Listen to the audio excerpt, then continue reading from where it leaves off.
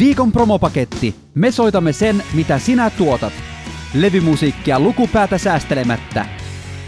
Tällä viikolla ohjelmassa on haastateltavana Sara Sydän. Olen Sara Sydän, musiikintekijä, säveltäjä, sanoittaja. Kirjoitan itse mun biisit ja tällä hetkellä teen puhdasta pop-musaa. Aikaisemmin mä oon julkaissut musiikkia Sara Chieng nimellä. Musavideoita, sinkkuja ja sitten yhden suomenkielisen EPn. Ja sitten mä oon tehnyt kaikenlaista projektityötä musiikin parissa. Muun muassa Keniassa tämmöisen Young Challenge of Kisumu-hankkeen vedin, mikä vieläkään ei ole ihan päätöksessään. Katsotaan, millainen loppu sille sitten tulee, mutta toivottavasti hyvä. Mä oon just julkaissut albumin nimeltä Sydän. Se on mun esikoisalbumi, mun ensimmäinen täyspitkä albumi. Mä julkaisin sen marraskuussa 2021. Sitä tein noin vuoden verran tuottaja Sami Silenin kanssa. Ja mulla on siinä hyviä soittajia myös mukana. Siitä tuli oikein hyvä siitä levystä. Mä oon hirveän tyytyväinen siihen. Siinä on tosi monipuolisesti eri genret edustettuna.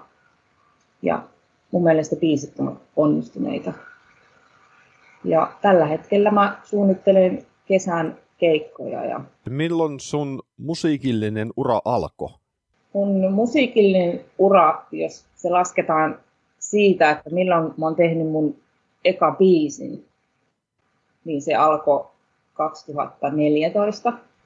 Mutta jos päänsisäisesti, niin se on alkanut jo paljon sitä ennen. Et mulla kesti tosi kauan kerätä rohkeutta siihen, että mä voin tehdä musiikkia ja yleensäkään laulaa ääniin. Mä olin pitkään semmoinen suihkulaulaja ja kaikenlaisia tekstejä, runoja ja muutakin tekstintynkää. Mutta ekan biisin mä sitten tein niin kuin alusta loppuun, minkä tein, niin oli 2014. Koronapandemia vei keikat. Onko se vaikuttanut sun musiikilliseen elämään? No onhan se vaikuttanut, että tuntuu nyt kun mä julkaisin marraskuussa. Päätin nyt koronasta huolimatta tehdä ja julkaista tämän albumin tähän aikaan. Se on pitänyt niin kauan. Mutta sittenhän se tietysti näkyy sillä, että mulla tämä jotenkin artistina oleminen on nimenomaan keskittynyt paljon sinne someen, koska ei ole voinut tehdä keikkoja. Mutta nythän se muuttui ja nyt keväälle onkin jo keikkoja sovittuna ja sitten kesälle myöskin. Se on ihana juttu ja mä oon iloinen kaikkien muidenkin puolesta, varsinkin ketkä on enemmän tehnyt keikkoja ja se on just se elanto ja se mistä sen leivän tienaa, niin sittenhän se on mahtavaa nyt kaikille, että kaikki pääsee keikoon. Musiikkibisnes on murroksessa. CD-levyt ei myy ja tekijänoikeuskorvaukset Spotifysta ja muista striimauspalveluista on pieniä. Mistä artisti saa tulevaisuudessa leipänsä? Hyvä kysymys ja mä oon itse jotenkin nyt kiertänyt semmoisen kierroksen tämän mun koko artistiuden ja tienaamisen ja kaupallisuuden ja kaiken tämmöisen kanssa. Ja mä oon paljon miettinyt sitä, että mikä tässä on niin kuin painopisteenä omassakin tekemisessä ja kuinka suuressa roolissa se raha on. Ja sitten itsellä, kun on paljon lapsia, perheellinen ihminen ja kaiken lisäksi vielä opiskelija, eli köyhimmästä päästä, niin sitten tietysti sitä joutuu miettimään myös siitä niin tienaamisen näkökulmasta, ettei tähän menisi, vaan rahaa vaan tästä myös tulisi. Mutta mä oon päätynyt jotenkin sellaiseen tasapainoon, että se raha ei ole se kaikesta ratkaisevin tekijä. Pääasia on, että elämä on stressitöntä ja rahaa on riittävästi.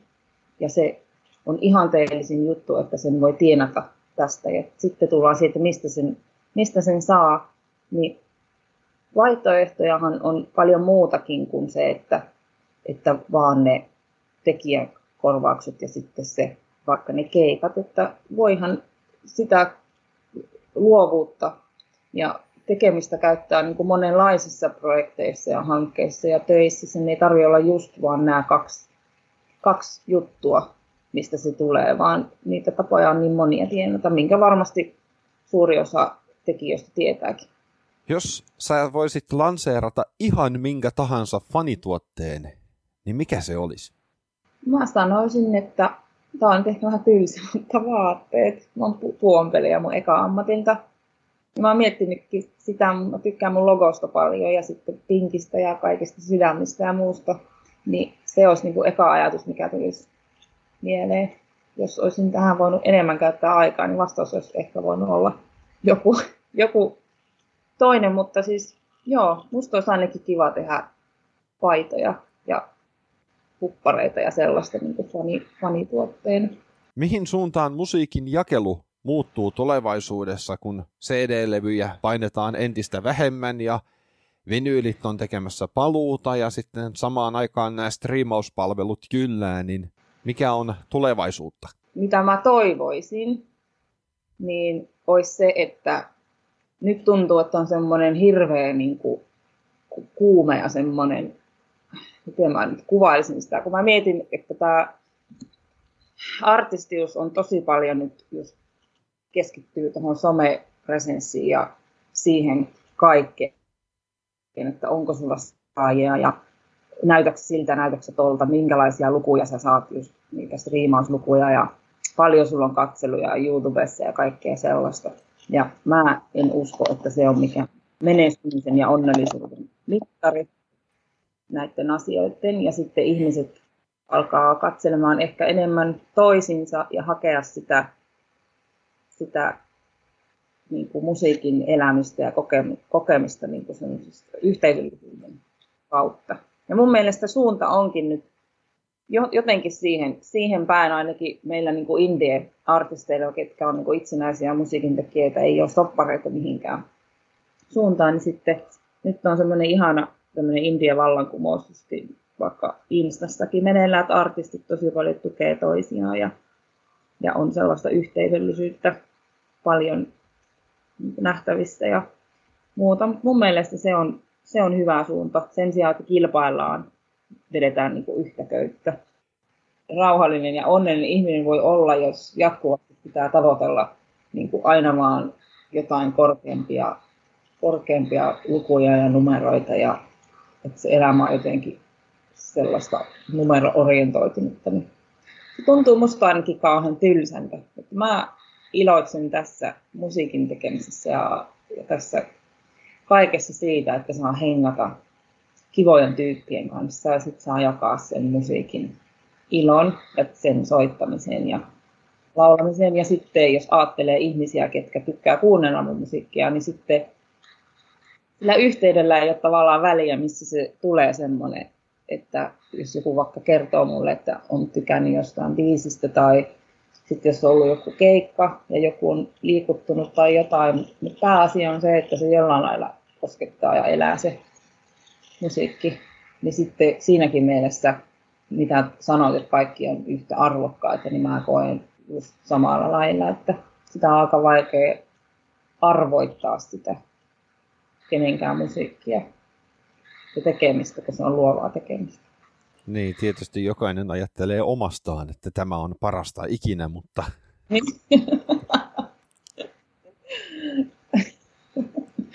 Niin, kyllä. Ja mä mietin sitäkin, että kun kuitenkin sitten tavallaan puhutaan paljon siitä, että luovien alojen ihmisillä on semmoinen surkea itsetunto ja hirveä kriisi aina, kun on julkaisemassa biisiä tai kirjaa tai mikä ikinä se luova tekele nyt sitten onkaan. Mutta se on tavallaan vähän sillä, kun kaikki kuitenkin, jos on edennyt siihen asti, että on jo julkaisemassa jotain, niin sinun täytyy uskoa siihen jo jollakin tavalla, siihen juttuun, siihen omaan juttuun. Sillain se on vähän semmoinen hassu yhdistelmä. Jotenkin salaa uskoo siihen, mutta sitten kuitenkin pelkää sitä, että ei, tämä onkin ihan paska. Mitä on luvassa seuraavaksi ja kuinka pian? Vähän biisiä tässä tekeillä ja katsotaan. Mä en nyt lupaa mitään päivämääriä. Olisi kiva julkaista kesäksi biisi, mikä tässä onkin tosiaan tekeillä. Mutta saa nähdä. Nyt pääasiallisesti on tulossa keikkoja ja niihin treenaamista. Mä sitten laitan tuonne mun someen niitä päivämääriä sit keikoista, mihin voi tulla ja sillä, mutta semmoista on nyt seuraavaksi luvassa. Ja CD on tietysti nyt saatavilla, kun sanot, että CD-hän katoaa maailmasta, niin mä vielä halusin tähän viimeiseen junaan nyt päästä tämän, kun vihdoin sain tämän koko pitkän albumin tehtyä, niin sitten halusin ehdottomasti siitä CD. Onko sulla terveisiä viikon promopakettiohjelman kuuntelijoille? Mä haluaisin sanoa, että tämä ohjelma on tosi hyvä olla olemassa. Tämä on mahtavaa, että kaikki pääsee ääneen ja saa esitellä sitä omaa musiikkia ja tekemistä. Niin jatkakaa ohjelman tukemista ja kuuntelemista, tykkäämistä, jakamista, kaikkea sitä, koska se auttaa kaikkia tekijöitä tässä prosessissa. Ja sitten mun musiikkia tietysti on kuunneltavissa Spotifyssa, YouTubessa, ja YouTubessa on myös musavideot, ja nyt näin kesän kynnyksellä, niin varsinkin siskovideo saa tosi hyvin kesän käyntiin. Siinä on hauskaa kesämeininkiä. Myöskin Facebookista ja Instasta löytyy, käykää tykkää ja seuraa, ja sieltä näkee, mikä on meininkiä, mitä tapahtumia luvassa. Haastattelun päätteeksi kuulet muutaman raidan Sara Sydämen tuoreelta Sydän-nimiseltä äänitteeltä. Ensimmäinen kappale on nimeltään Sun laulu.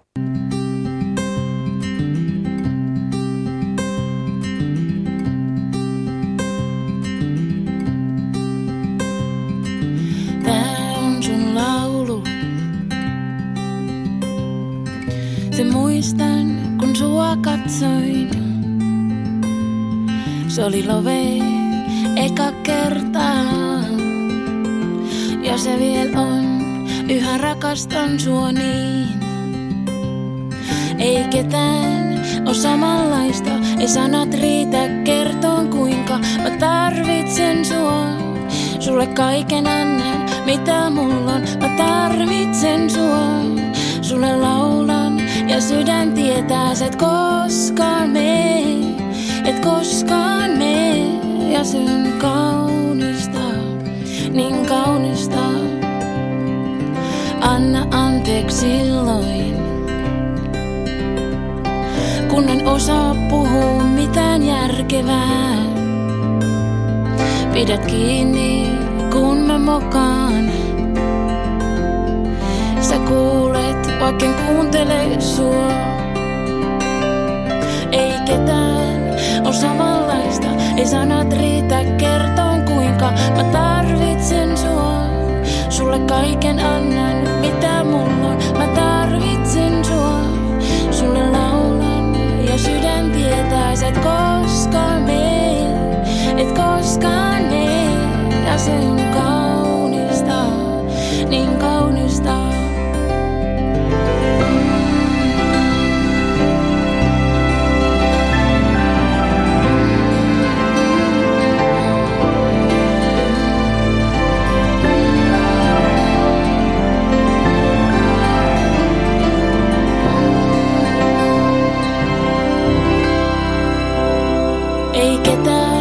On samanlaista, ei sanat riitä kertoon kuinka mä tarvitsen sua. Sulle kaiken annan, mitä mulla on, mä tarvitsen sua. Sulle laulan ja sydän tietää, sä et koskaan mee, et koskaan mee. Ja se on kaunista, niin kaunista.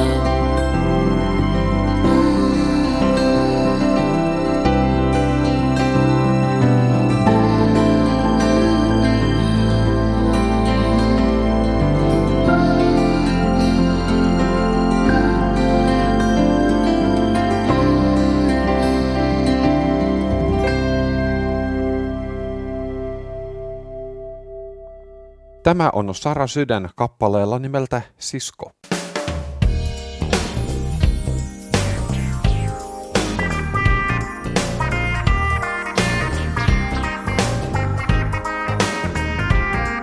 Vaikka ajat kovat, That's right. ei mulla ole huolta. No. Mulla on rinnallani ihania naisia, siskoja kauniita, nuoria ja vanhoja. Pidetään yhtä, kyllä tästä. Yeah, we stick together, girl. Siskot naiset, hei erilaiset. Kentä otras estaremos bien. Chicas hermanas, sisters my girl. Yeah, I'm here, girl. Pidetään yhtä, kyllä tästä. Come on, let's go, girls. Sisko, sisko, kun me sua pussataan, me sua aina tuetaan. Sisko, sisko, kyllä sä tiedät sen, voiman siskouden.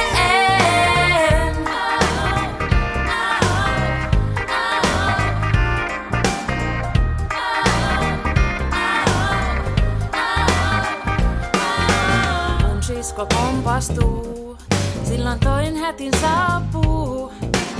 Yhdessä me noustaan, toinen toista tuetaan. Yeah. Sisterhood forever, family together.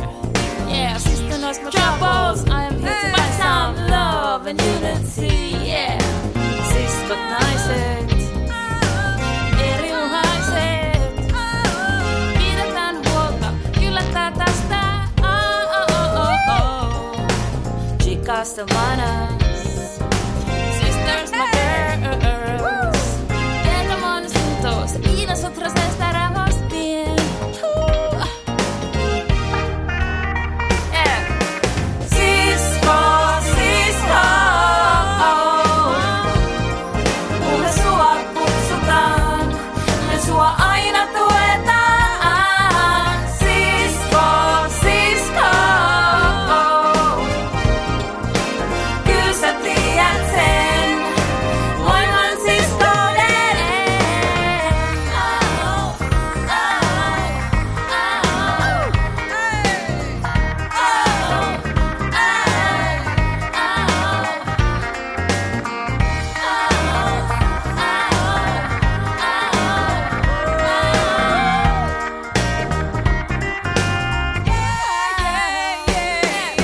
Sisko, sisko, kun me sua kutsutaan, me sua aina tuetaan. Sisko, sisko, kyllä sä tiedät sen, voiman siskouden.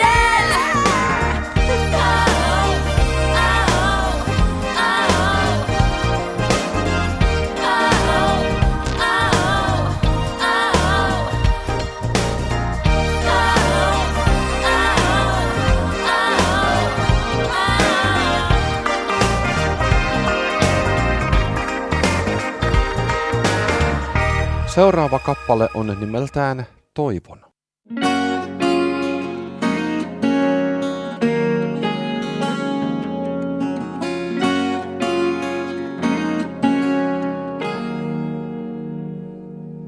Joka ilta sen kanssa hautaan meen, joka aamu herään uten toivon säteeseen.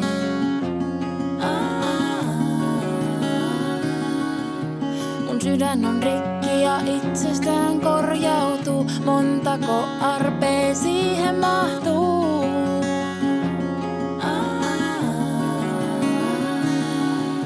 Mä toivon vaan, toivon vaan.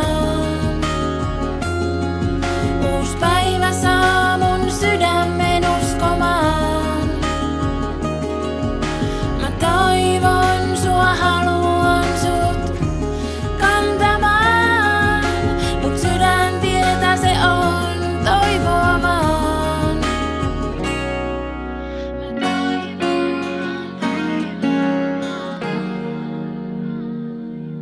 yksin kulkee halki erämaan, toivo sykkii ja sadetta virvoittamaan.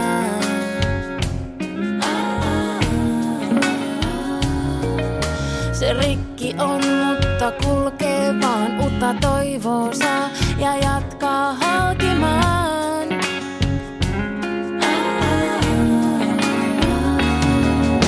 Mä toivon vaan, toivon vaan. Uusi päivä saa mun sydämen uskomaan.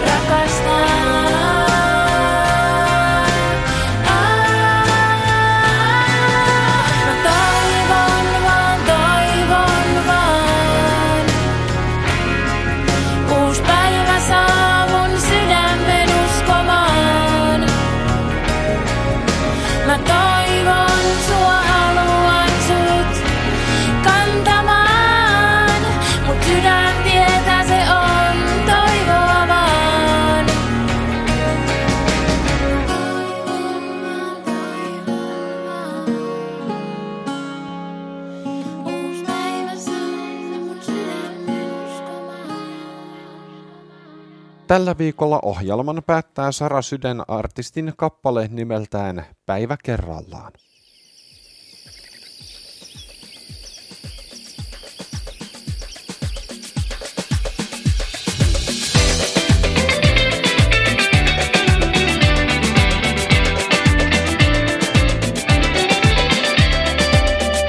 Kuulin huolen kaikista muista ja pelon elämän yllätyksistä. Kaikki ollaan jo rikki ja toinen toista vailla. Ja se kipeä kohta ei tätä maailmaa kaada. Me ollaan helmiö, hiemattomia tilanteita. Me ollaan helmiö, hiemattomia tilanteita. Päivä kerrallaan kuljen tätä tietä. Mitään parempaa ei mun sielu tiedä. Ei tätä tarinaa koskaan valmiiksi saa. Voin vaan kirjoittaa päivä kerrallaan.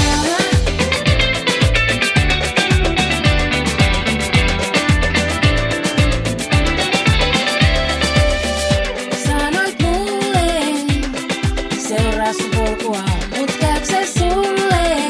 Kun sydän seuraa sen mittoja, puhukaa sen määrää. Minne tie johtaa ja mitä väärää voi siitä seuraa? Me ollaan helmiö, hiemattomia tilanteita. Me ollaan helmiö.